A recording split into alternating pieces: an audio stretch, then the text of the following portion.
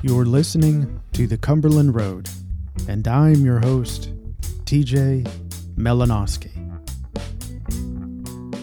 The following is a faith conversation with Darren Kennemer, a Cumberland Presbyterian minister and the Chief of Chaplain Service in the VA healthcare system in Birmingham, Alabama. Darren shares how his faith journey led him into the mental health chaplaincy, and how caring for the soul begins by building authentic relationships. Darren is most comfortable outdoors as he talks with me on his back porch, with the birds conversing too, in their own way. I hope you too enjoy this faith journey, whether outside or in your home, in your office, or in your car, with Reverend Darren Kennemer. What does it mean to care for another human being? I think care looks different depending on the context. So care in a local congregation is going to look different than care in a more institutionalized setting. So could you speak on the care of another human being? Yeah, so I think it's not just the context, but the individual that's important. There are times where I'm working with an individual who is from a similar faith background, has similar experiences, and then there are times when I'm working with someone who's vastly different, and so there's not a lot of common ground. But I would argue that to a lesser extent is true in the church as well. There's a variety of different experiences. I know I jumped in with a question, but I think it resonates with the role and the vocation that you have now. So do you mind, describing your role, what that looks like? And maybe it will make more sense in terms of my question, my opening question about caring for the soul, for the uniqueness of another human being. Yeah, so I mostly work with veterans who have moral injury. And so just to unpack that a little bit, the moral injury being folks who have done something, experienced something, seen something, were not able to prevent something that violates their deepest sense of what's right and wrong. Mm.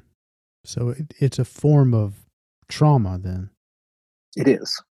It is very much. It's spiritual trauma. Mm.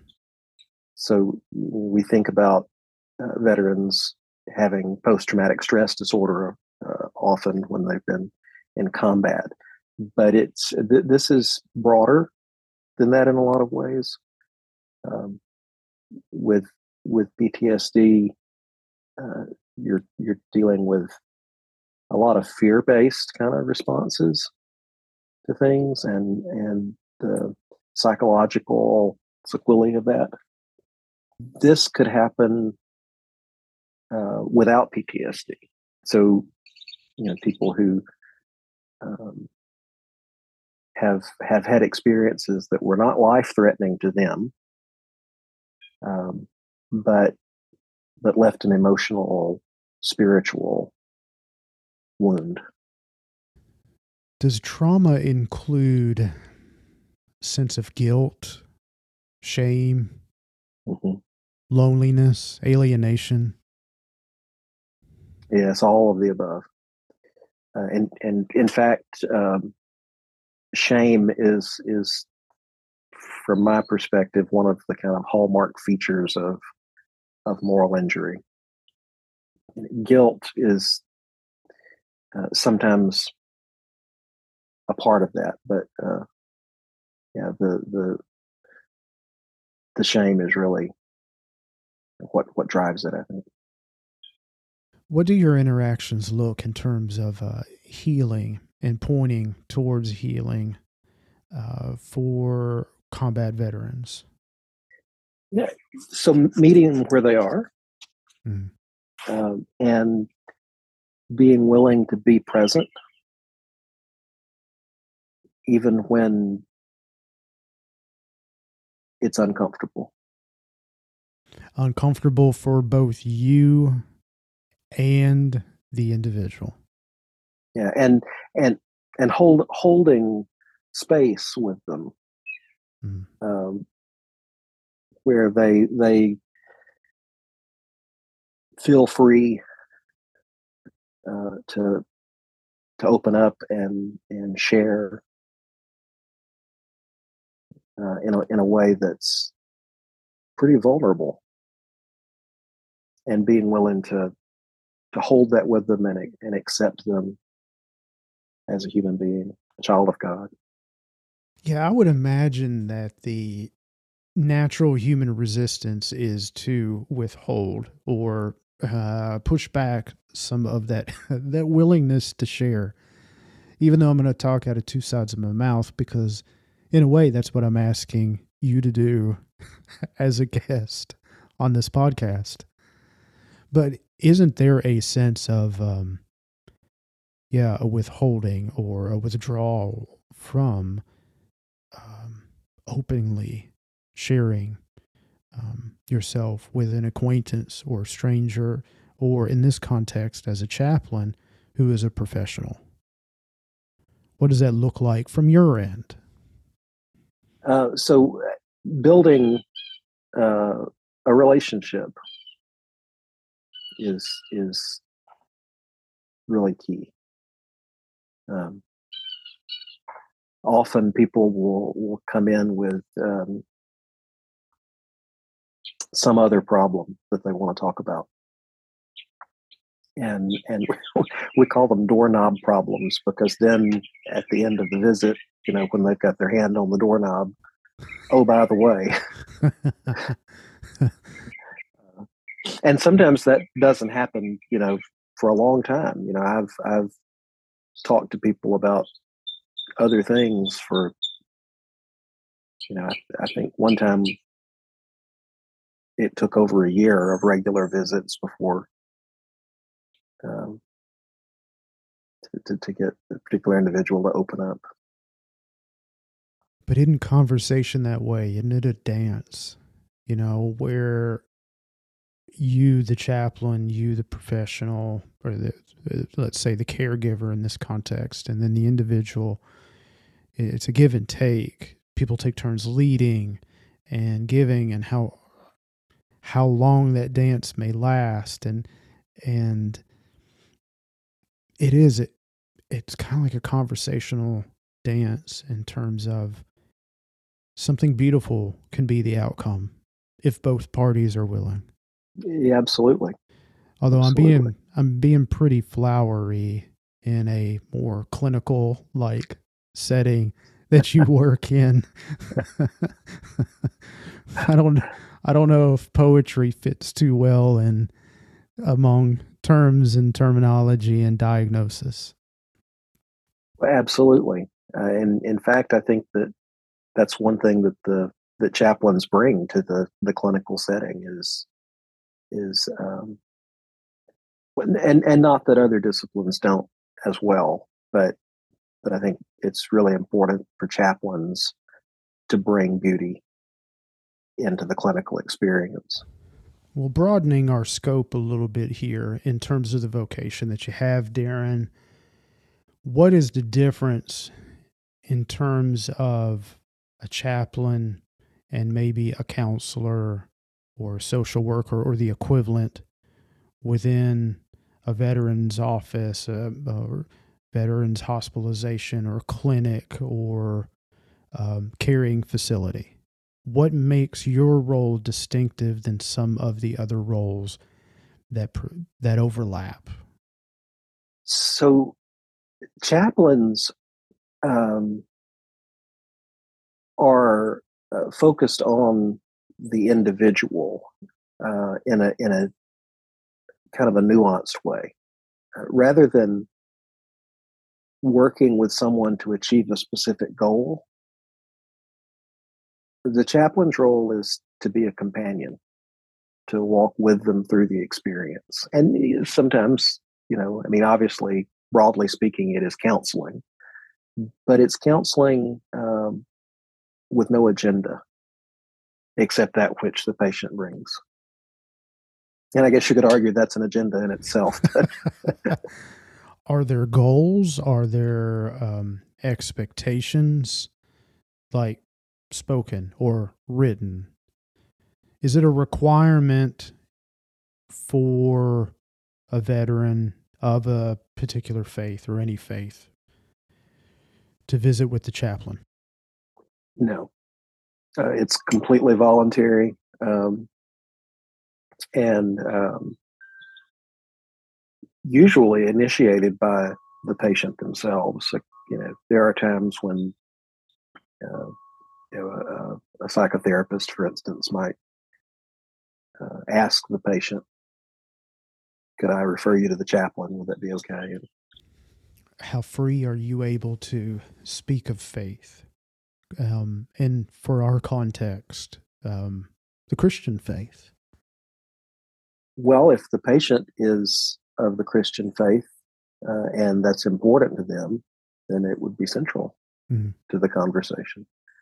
Um, if or otherwise, if they have questions about something, but yeah, back to the, I guess, approaching it without an agenda. You know, that's completely up to the patient.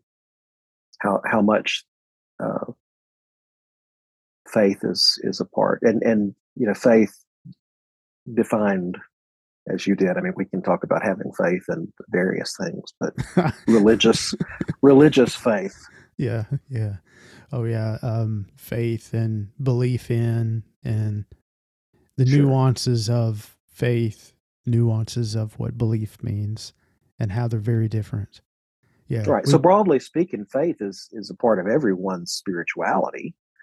It's just a matter of what they have faith in. Is it humanity? Is it faith in themselves? mm. Faith in their support system? Or a particular religious tradition? Well, Darren, let's go back and kind of discuss and look at your journey and how you came into this caring profession of chaplaincy. Can you trace a thread to some earlier moment of your life where you can see a connection between where you are now and maybe when you were younger? So yeah, the I think ministry has always been kind of there for me. I didn't know what it was going to look like, but I can remember, you know, um, as a very small child. Um, I may have told you the story before, but I can remember the bathroom in my parents' house. One of the bathrooms had a big long countertop with a mirror, that was the kind of the full wall. And my mom had a candle sitting on it. And I can remember when I was little turning my bathrobe around backwards and hanging the belt around my neck like a stole and pretending to celebrate communion in on the communion table countertop I had there. Wonderful. And I don't remember that. I didn't know that story. So you were modeling what you saw pretty early on. How old do you think you were at that time? 16, 17. I'm kidding. uh, I don't know. Probably pretty young. I don't know, 6, 7, 8, something like that. You were creative enough to even think of your vestments. Yeah. Yeah. Uh, and not that I understood, sacramental theology or liturgy or anything else, um, but it felt important Mm-hmm. and something that I wanted to be a part of. Um, and so, like most of us, I think, um, I went to seminary. I went to Bethel, and psychology was always very interesting to me. Mm-hmm. So that's my undergrad. It was in psychology, and then in seminary, I thought I was going into parish ministry, like most of us do, and was serving churches, stated supply, and loved those churches, the wonderful people and wonderful relationships. But during seminary, there was kind of a confluence of things I think that happened that caused me to hear my call differently. And one of them was the clinical practicum that everyone had to do, and having that experience of spending a semester working with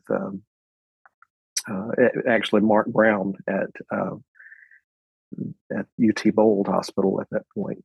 Um, that had a remarkable impact on me.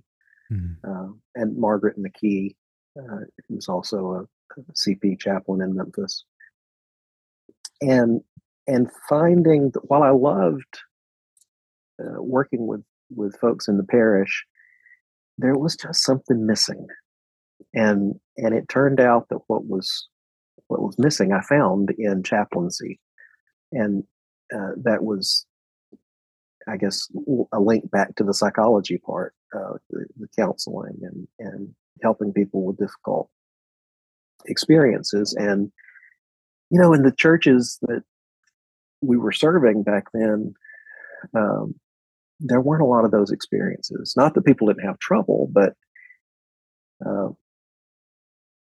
I didn't have a lot of counseling opportunities, really. Mm-hmm. Um, You were also a very young man with limited experiences, life experiences. absolutely, absolutely. I imagine that's how you, I, and others, men and women, who felt a call to ministry early in life and acted on that. I felt most of the time I was warmly embraced. But looking back, there were certainly major limitations that come with life experience and wisdom that comes with life experience that you can't read about or be taught in a classroom. It's something that you have to trudge along on your own and figure out for Mhm, yourself. mhm. Absolutely. The process of clinical pastoral education, the training to become a chaplain, a healthcare chaplain, um, primes the pump for that a great deal. There's lots of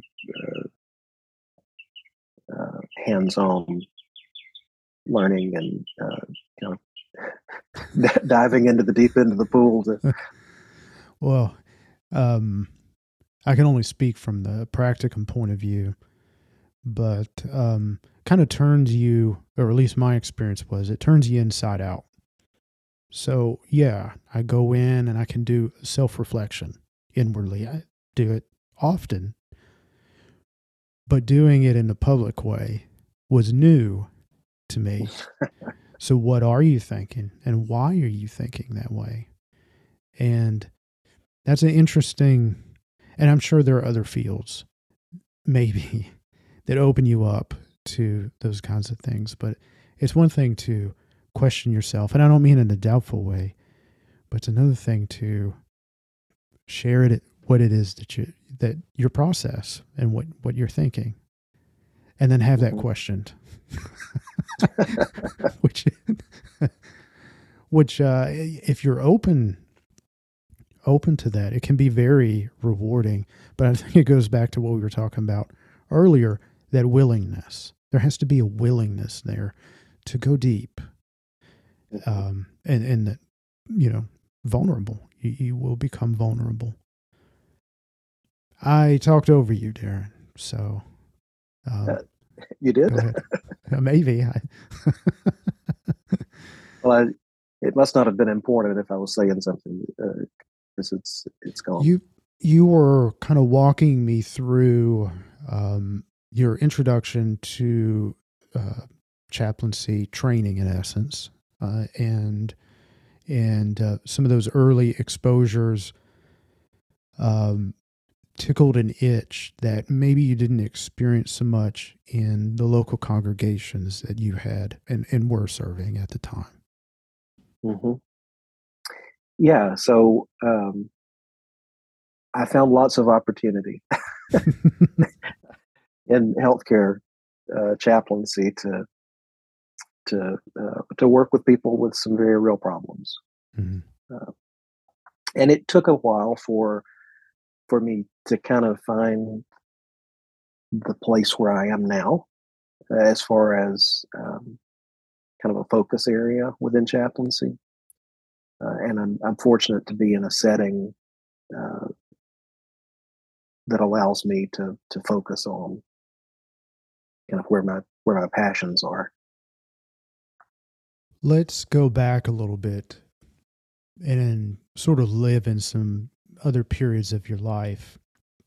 Let's go back when you were a teenager. And how did you begin living into and understanding that calling into ministry? You made a profession of faith at some point, and was that coupled with a call to ministry? Did that come later where you sort of publicly announced? What did that look like for you? I don't want to put words into your mouth, but what did that look like? So it was not until um, I was in college that I really um, sort of accepted the call. Um, Oh, okay. yeah. So faith has always been, like I described, has always been a very important part of my life. The church is always, very active in the youth group, CPYC, Triennium.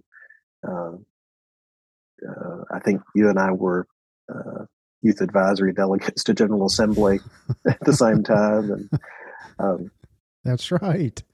Yeah, yeah, you're right. I believe that's true. Yeah. um, We both had this hair at that time. right. So, but I had kind of made a deal uh, there, uh, just between me and God. I had not shared anything about ministry with anybody else, even though there were people in my life, in my home church, who were, pushing me in that direction. I resisted it. Um, Okay, so I assumed um, that if you were um, play acting in the single digits of your life in front of a mirror, that you just kind of embraced maybe a call to ministry. Didn't know what that looked like, but working in the church at some degree or fashion. But that's not necessarily true. So, kind of, I just spoke over you again, Darren. You made a deal with God. yeah, well, see, yeah, and so the deal was that I was going to go to law school first, and um, and that's what I was going to do, and it just wasn't. Things didn't weren't going well, as far as uh, feeling at peace with that, and trying to focus on that path. And so I guess there were a lot of influences at work there that finally broke down the resistance. Yeah, and then you found yourself at Bethel. Was that some of your early encounters to the world of psychology, and did that inform a possible career path? Yeah, not just psychology, but theologically. Mm. Um, uh, I thought I knew a lot Um, and that has been a theme throughout my life. Now that I think about it, every uh, every class or experience of learning more theologically, Mm. uh, kind of rocked my world, and that came in the form of Dr. John Carlock's Christian ethics class at Bethel. um, What happened? he's just an excellent professor, and I had so many wonderful professors over the years um, that have helped shape me, but um, he just challenged me. You know, no matter what I said, he challenged me uh, to think more deeply. That was really pivotal, I think. So, Darren, what you're saying is you came away a little more humble from some of your coursework at Bethel. Indeed, indeed, and and you know, on the psychology side, Laddie Lawler also challenged me Mm. a great deal, and he and I didn't exactly jibe to start with, but but grew an appreciation. I think he always appreciated me. I just didn't realize it.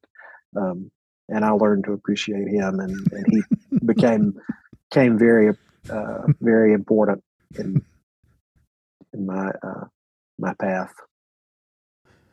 Well, you named a couple professors. Who else has been influential, not just in your educational path, but just helping inform your faith and making that journey that much richer? Wow, that's a good question, and it's hard to know where to start with that. There's so many uh, professors and pastors and friends and family and colleagues and over the years that have shaped me. Um, the experience of being a husband and a father. you know, wow, you know, Yeah. How that's different. how how is being a husband informed your faith? We'll start with that one first. Well, the fact that I've been married to the same woman for almost 22 years is a miracle. She's still putting up with me, Yeah. and we have a wonderful life together and wonderful children, Mm. both teenagers now. Hard to believe, but just I guess it's a constant reminder of God's grace Mm. at work in my life. How about being a parent? Let's start. Yeah, we'll go early. We'll go those early moments of, oh my goodness, this is our first child. Now what? How how did that speak to your faith then? That, I mean, because that's a pivotal and a transformational stage of life. Yeah, yeah. Um, so I think that's probably a pivotal moment for any parent, right? Mhm. But our son, our oldest, had some problems as a newborn, and had to be on a ventilator and all that for a couple of weeks. And there was a point where they weren't sure he was going to survive. You know, that was really clarifying. And I was in residency at the time too, so which is grueling. And when he was born, there were so many things that seemed important, until that moment. Mm. And then immediately after that, so when he was born, it seemed like everything was fine. It wasn't until hours later that they realized there was a problem, and and he's fine now. So it's you know, but those were some long days, Mm. and there just wasn't an awful lot that mattered. I remember going back to the hospital to work uh, after a while, after he was home and well, and everything was good. And we were talking about the mid residency review, which is a really big deal for a resident. You'd have to sit with a committee and go over your work and get grilled about what you've done and not done and what you should do. Um, and we were meeting about the process, and one of my fellow residents said, "How can you be so relaxed? It's like you don't even care about this." And I said, I don't. My son's alive, and that's all that matters right now. Mm. Um, so that experience, and I remember uh, my supervisor telling me that the challenge for me was to be able to move away from that experience and retain those lessons. Where are you now? That was 18 years ago. At 19, yeah. So I said the lesson is still there, but certainly I've definitely moved away from it uh, to the to, and have to reach back and reclaim that lesson sometimes, Mm. because like anybody else, it's easy to get kind of fused with struggle.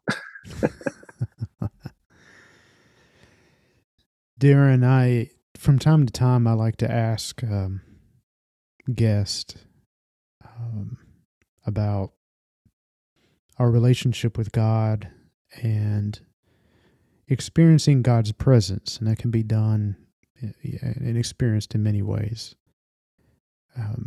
Darren, where are you experiencing God's presence in your life now? You have 2 teenage kids. You're back in school. You have full time work. You've been married for over 20 years. You have a little bit of experience underneath your belt, hopefully, some wisdom and insight to share with others. But in terms of your relationship with God, where is it? How do you know? I mean, really, really know that it's you and God and your life. How would you articulate that? Probably not nearly as well as you articulated the question, but I think the reality is when I stop and look and take time, I see God everywhere. But there's a constant competition for that attention, and so uh, and I'm certainly not the best, but at it. But the developing intentional practices is something that I strive to do, Mhm. to slow down and notice. I think that there's a correlation between gratitude and taken for granted, Mm. and there's knowing that God is present in your life, however that is manifested and experienced in that moment and in that context. If it's something that is repetitive, I think the temptation is to take it for granted. And therefore, why develop deeper, more rigorous practices when you're already taking something very powerful, loving, and compassionate for granted already? Now, I'm throwing that out there. I'm not pointing that at you. I'm just kind of raising a question in general, something I'll have to Yeah. ponder on. Well, I think that's the reason to do it, Mm-hmm. right? Because we realize that we're taking the ultimate for granted. Mm-hmm. The miracle of spring, for instance. If you take time to notice the flowers and the birds, and I love being outside, um, but that's not always easy to do. Mm-hmm. So I think that in and of itself is important for spiritual health. Darren, you work with men and women who have experienced trauma and have experienced death on many levels, big death, little death, metaphorically and physically. When or if you've been asked a question of like, well, where is God in all of this from one of your patients, one of the veterans, how do you respond? Where is God in the world? I've seen this. I've been vulnerable. I've shared with you. You're my chaplain. How do I know God exists? Because I've seen and experienced and feel awful things. How do you respond to that? Well, I think I would put that question to the patient. I would reflect that back to them and say, well, where do you see grace in your life? It's not all bad, no matter how bad it is. So you've been through something horrific, but you got through it. Hmm. Why? All right. Not being a chaplain, if you could take that role off for a moment. What do you think? Where is God in this big, vast, beautiful, messy world? Well, I think my answer in some ways is the same everywhere, but I think most palpably it happens in human connection. Hmm. Speak more. I think sometimes we can see God clearly in isolation, and sometimes um, human interaction may make it more difficult to see God at work. But when we approach relationships in an authentic way,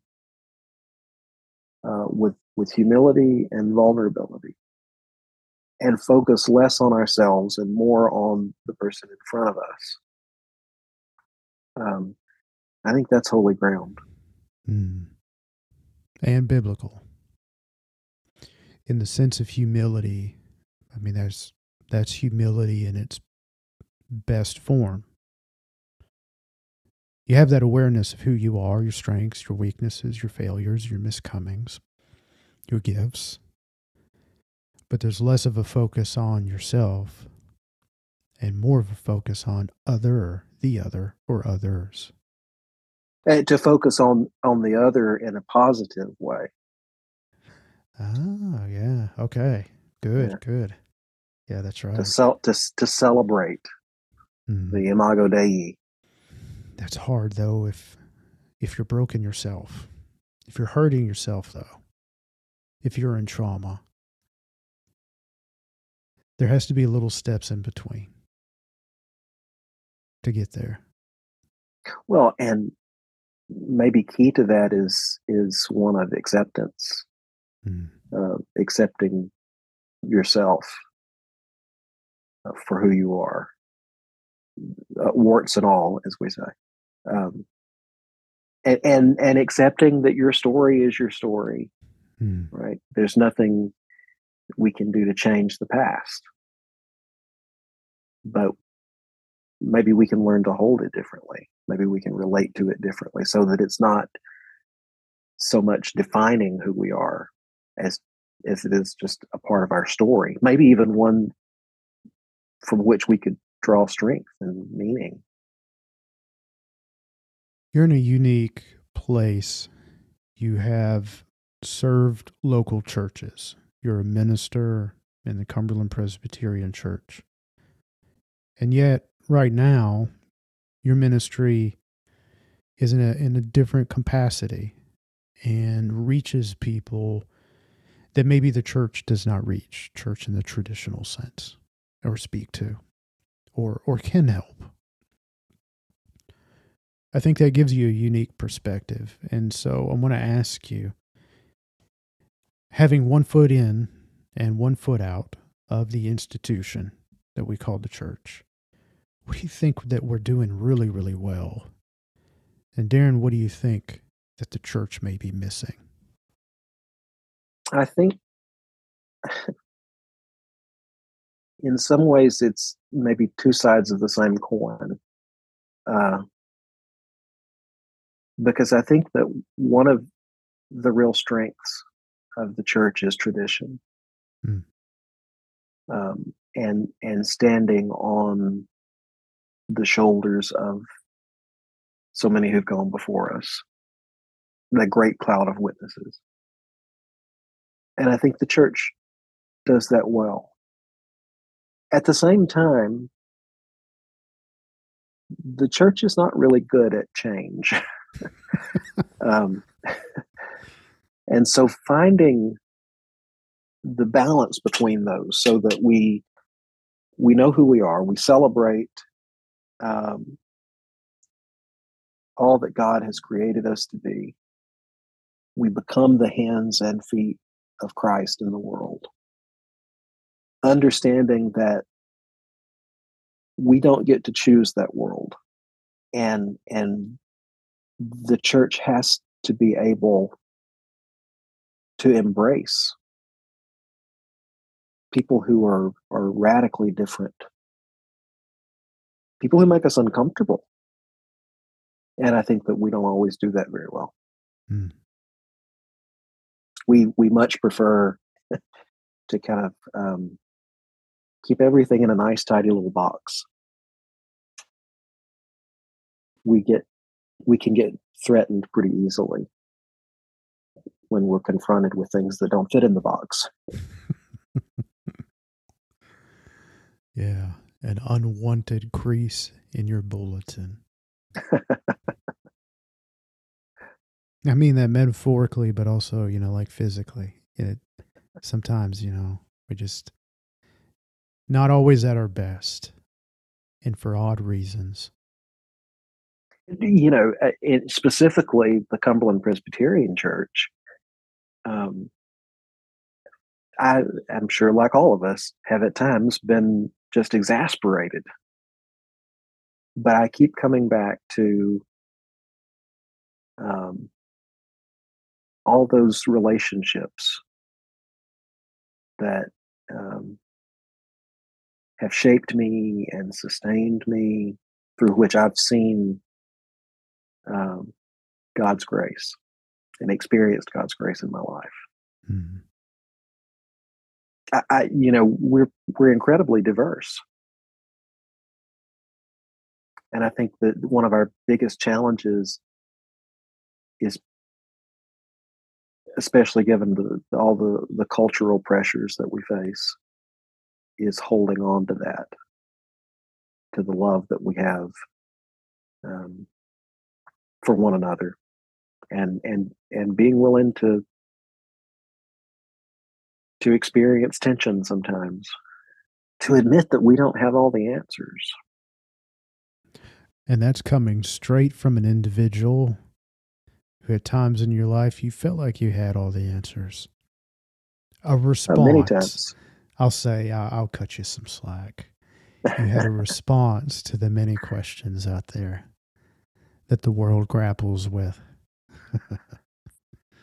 Yeah, and I think that the reality was I did have a response. But I think from my perspective, you were right the first time that I thought I had the answers. I'll often say that I went to seminary with all the answers and left with questions, much better questions. If you go back and talk to a younger Darren who's growing in his faith and preparing for ministry, what would you counsel him with? What would you say? I think I would say lighten up. Don't take yourself quite so seriously. Mm. Yeah, you needed to hear that. Yeah. Yeah. And I need to hear that now. So there.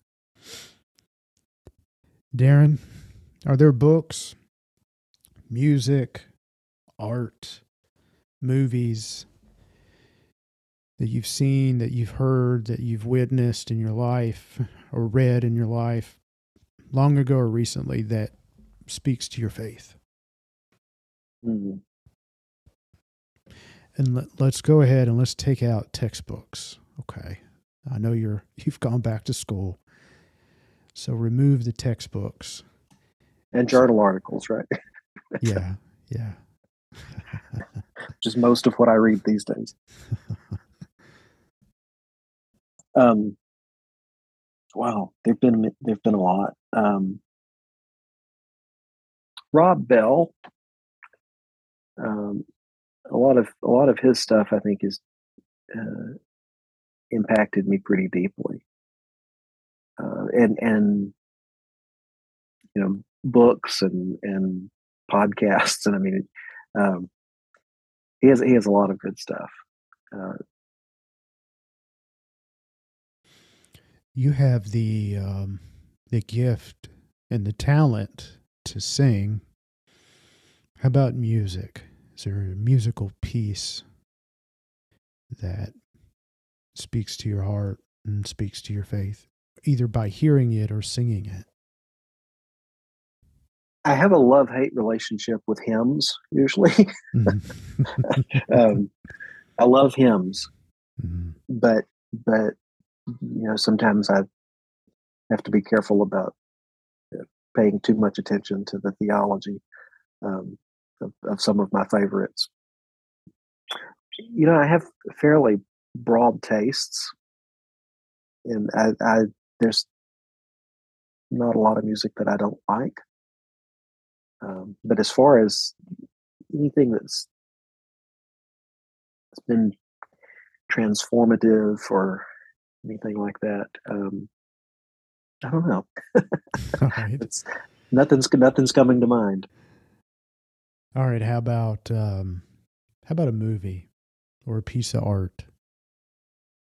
And I think to help you out, art can include, in my mind, I think even building structures are pieces of art. Mm-hmm. Cars, even a car could be a piece of art. I'm trying to help you here so you can at least. Yeah. Well, I need all the help I can get. So it's interesting that you mentioned architecture.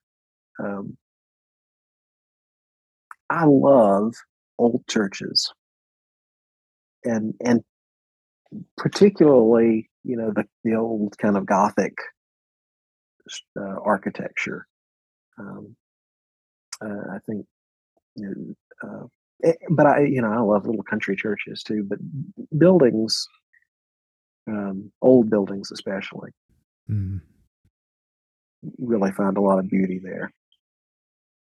And in addition to the building, and I guess a tie back to playing pastor as a child, the liturgy, I think, is a work of art.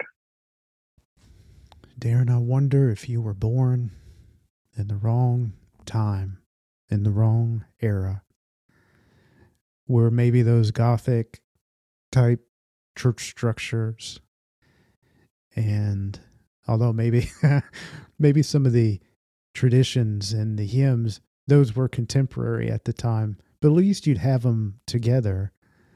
I wonder if you were meant to be born in an earlier era for ministry. Like the Middle Ages.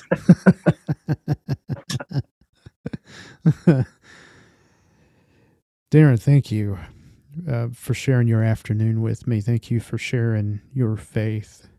And it's interesting to connect back with you after a long period of time and to hear how things are going and that you're back in school. Did you want to, in closing, did you want to speak to becoming a student again and what led to that? It's quite a trip after being, out of school for 20 years to go back. And I've written things over those 20 years, but not for a grade. so that's a different experience. But I'm enjoying it. It's an opportunity. Vanderbilt has this program that's specifically for chaplains, integrating the principles of evidence-based psychotherapy with pastoral counseling. And the motivation was just to be able to do my job better, to be able to help. Because there occasionally, in my context, most of my patients are also receiving mental health care. It's often the way they come to me is through consultation, like that. But occasionally there are individuals who are resistant to getting help from the mental health professionals, and so being better equipped to help those folks and to provide counseling that is sort of complementary in some ways to what they're receiving if they are getting mental health care. How far along are you? And what degree are you seeking? Is this a PhD? It's a DMin in integrative chaplaincy. Okay. And I've just finished my first of 3 years. So I'm a third of the way there. Well, congratulations, and I wish you well. And I hope that your experiences and your education can help inform the church and the church at large. Thank you very much. It's been a pleasure. I appreciate the opportunity to hang out with you this afternoon. Yeah. Thank you, Darren. You've been listening to The Cumberland Road. I've been hosting this podcast closing in on 3 years, and have had the privilege of listening and growing with so many great people who, at the risk of being vulnerable, have given of themselves by being a guest. Each one has enriched my life and deepened my love for others, and my hope in life and the future is filled with excitement and anticipation.